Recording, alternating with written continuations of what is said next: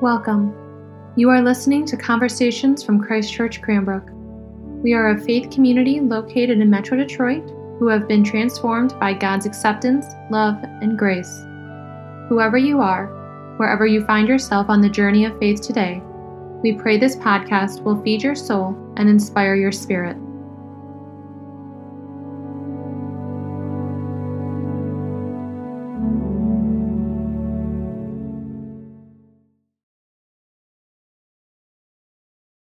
I speak to you today as a sinner to sinners, as the beloved of God to God's beloved, as one called to bear witness to those called to bear witness. Amen. Amen. Please be seated.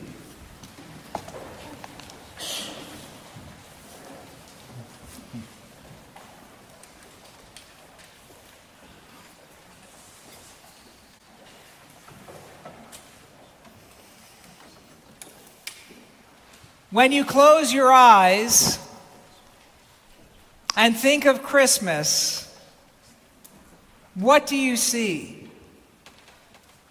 About a week ago, as I was praying about this sermon, that question came to mind, and I began to ask different people what their answer was to it. When you close your eyes and think of Christmas, what do you see? For some, it is an opportunity to see back into the past.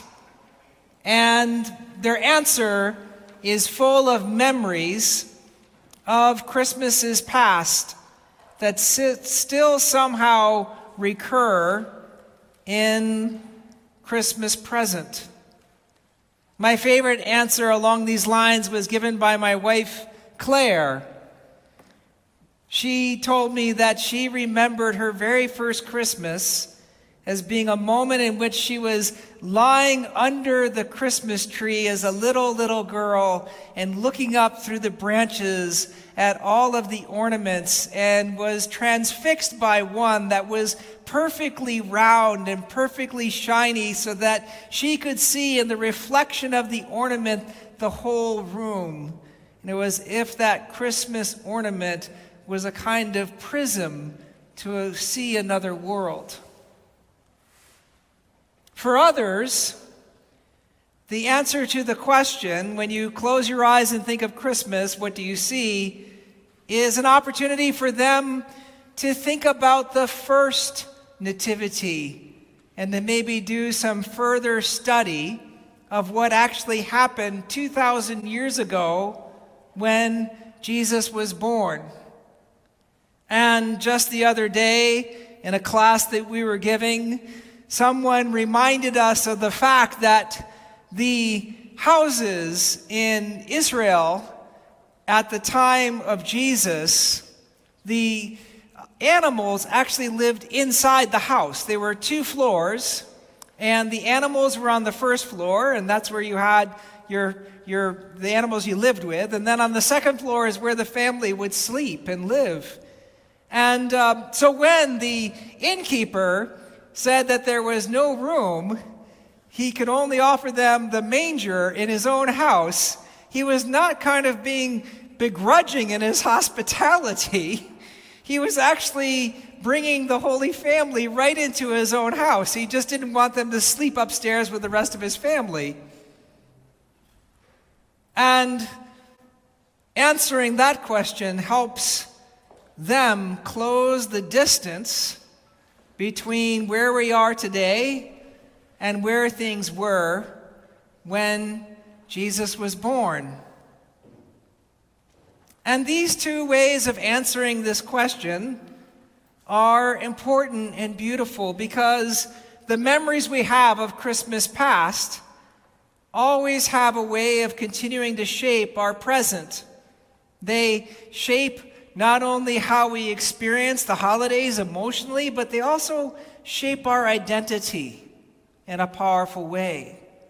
And there will never be enough study that we can do of the history around Jesus' coming.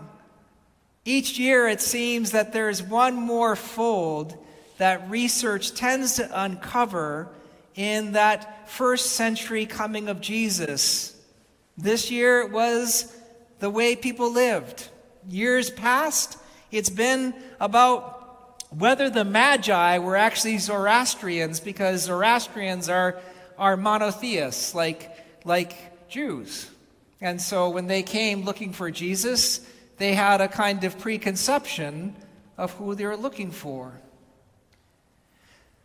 But there is an answer to this question that I think is incredibly important. It's something that is critical to how we understand ourselves as Christians and what we are called to be and who we are called to be as Christians. And the answer is to the question, when you close your eyes and think of Christmas, what do you see? The answer to that question that I think I'm looking for tonight is I want you to see yourself in Christmas. And Christmas in yourself. Because as much as you can try to conjure up these wonderful images of Christmas past, memory is not enough to carry us into the Christmas present. And as much as we can study what happened 2,000 years ago, all of that speculation is not the opportunity for transformation that Christmas offers us. Because Christmas is an opportunity for us to see how we are in Christ and how Christ is in us. And this is key because that transformation is vital to who we are called to be, who we were created to be, who we will be forever. When you close your eyes and think of Christmas, what do you see? Tonight I want to lift up for you 3 examples of people who saw in Christmas an opportunity for transformation. The first is from John Newton, who was the famed slave trader turned abolitionist turned evangelist from the 18th century. John Newton is the author of the hymn that we like to sing, Amazing Grace. And he is someone who had a powerful transformation by encountering God. In 1799, Newton, who had written those incredible words, Amazing Grace, how sweet the sound that saved a wretch like me. I once was lost, but now am found, was blind, but now I see. In 1799, he wrote another hymn called Praise for the Incarnation. And this is how it goes. Sweeter sounds than music knows charm me in Emmanuel's name. All her hopes my spirit owes to his birth and cross and shame. When he came, the angels sung, Glory be to God on high. Lord, unloose my stammering tongue. Who should louder sing than I? Did the Lord a man become that he might the law fulfill, bleed and suffer in my room? And canst thou my tongue be still? No, I must my praises bring, though they worthless are and weak. For should I refuse to sing, sure the very stones would speak. O my Savior, shield and son, shepherd, brother, husband, friend, every precious name in one, I will love thee without end. Now you might think that the closest correlation to this beautiful hymn that Newton has written would be something like we find today in the Epistle to Titus, in which we are reminded that it is not because of any works of righteousness that we had done, but according to God's mercy in Christ, through the water of rebirth and renewal by the Holy Spirit, that we have been reconciled to God.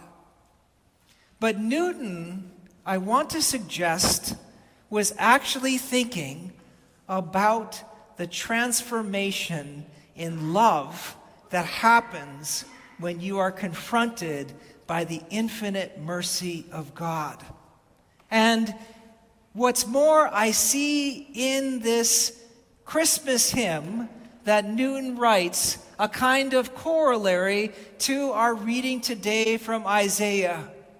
At the center of that reading, there is a kind of mention of violence and its end in a person through the birth of a child, and that is precisely how Newton had his transformation from a slave trader to an abolitionist and evangelist. For in Isaiah we read, "For all the boots of the trampling warriors and all the garments rolled in blood shall be burned as fuel for the fire, for a child has been born for us, a child given to us. Authority rests upon his shoulders, and he is named Wonderful Counselor, Mighty God, Everlasting Father, Prince of Peace." Newton knew what it was like to wear a garment rolled in blood. And he knew that he had to be transformed from within and changed by grace, and had to be folded into God's love. And so he goes in the same direction when he says, "O my Savior, shield and son, shepherd, brother, husband, friend." He might have well have also said, "Wonderful Counselor, Mighty God, Everlasting Father, Prince of Peace." So today, as you ponder the question about what you will see when you think of Christmas, what transformation are you being invited to as you begin to enter Christmas, and Christmas begins to enter you as you begin to enter Christ, and Christ begins to enter you? Perhaps Newton strikes a chord with you, and the transformation and love that he speaks of is the work that God is already doing in you. The second poem I want to read for you today goes back a few centuries. Newton is writing in the 18th century and towards the 18th century, and the next poem is from St. John of the Cross, who was writing in the 16th century. And John of the Cross was a Spanish monk who became involved and dedicated to contemplative prayer. He began to have visions of God that were a little out there, and so the Roman Catholic Church did what it often does. They put him in jail for a bit. And then, of course, there was a miraculous escape, and then they did something even worse. They made him study theology.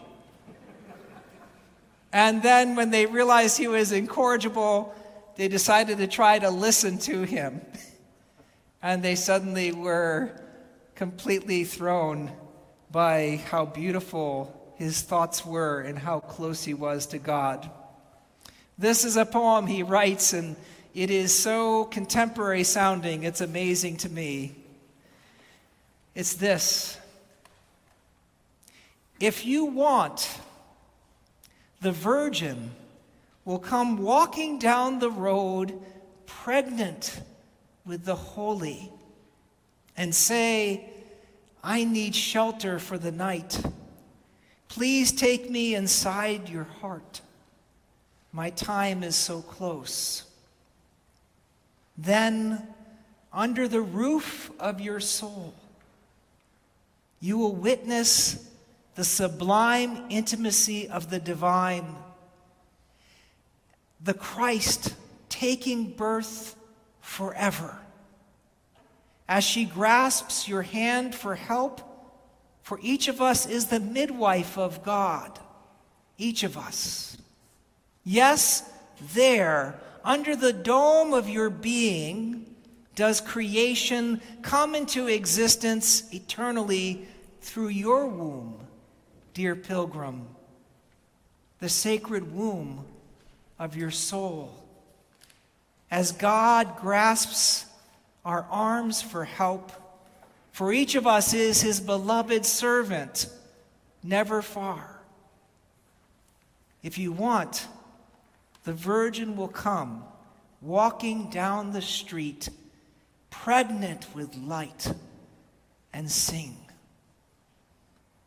For St. John of the Cross, the way in which he finds himself in Christmas, and Christmas finds himself in him, is by exploring the different roles played in our reading today from Luke.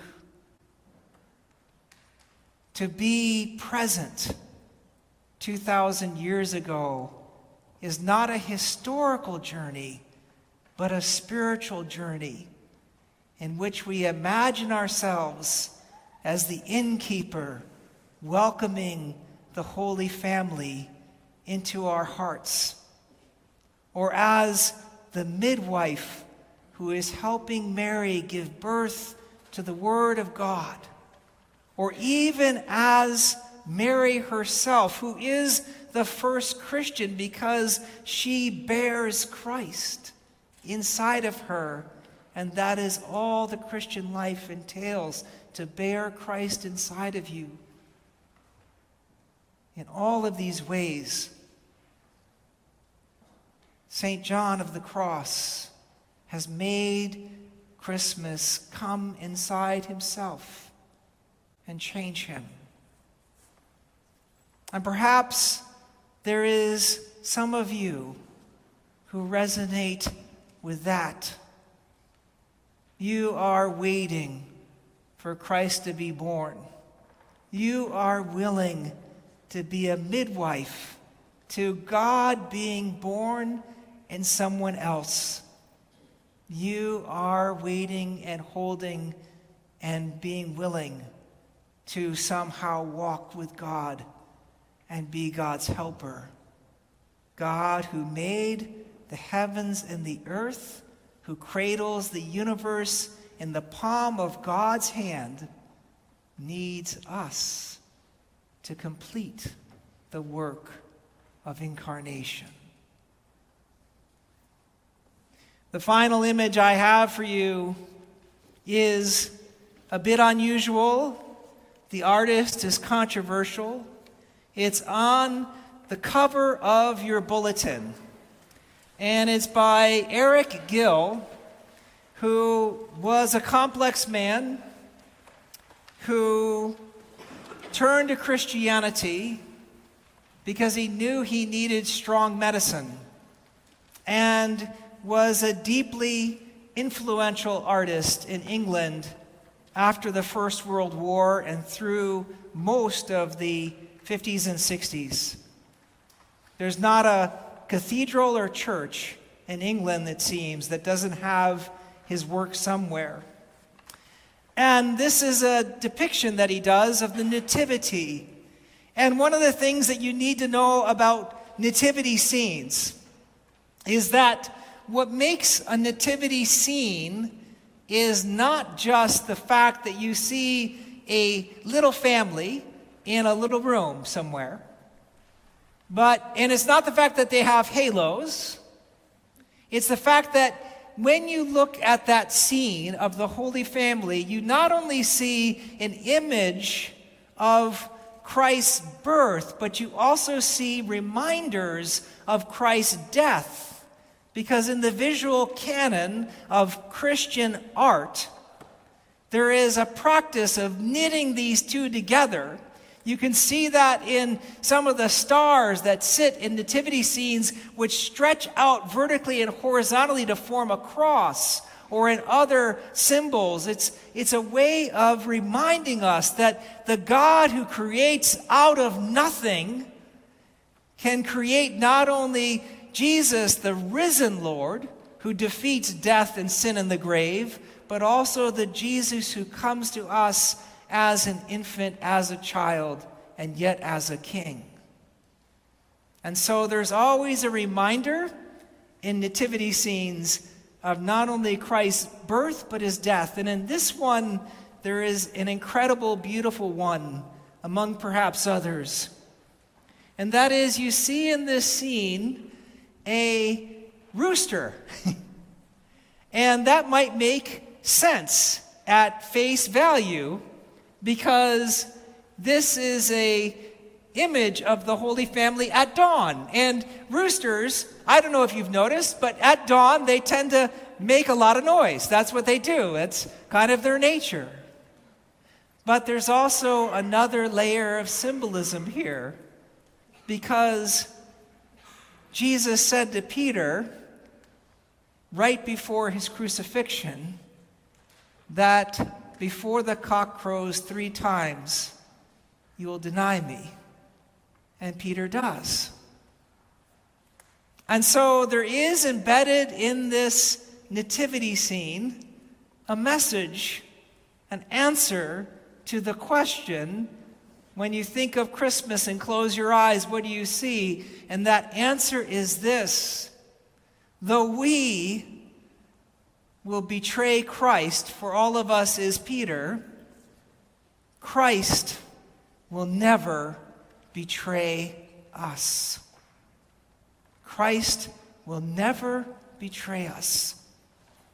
The incarnation, the birth of Christ, is the promise to you and to me that no matter what we have done, no matter the distance we find ourselves from God, no matter the disappointments we have suffered, no matter the disillusionment we have experienced, no matter the diseases we have struggled with, no matter the death we have faced and looked in the eye, no matter all of those things, no matter the ways in which we have turned away and fled into the darkness rather than facing the light, Christ will never betray us.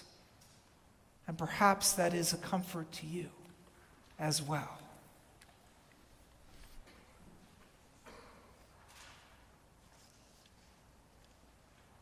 When you close your eyes and think of Christmas, what do you see?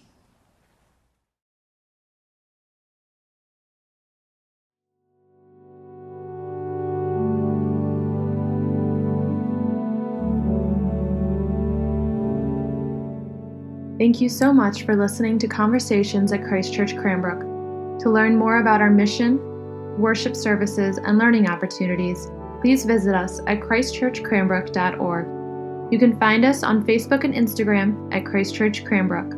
We look forward to you joining us again, and may God bless you now and always.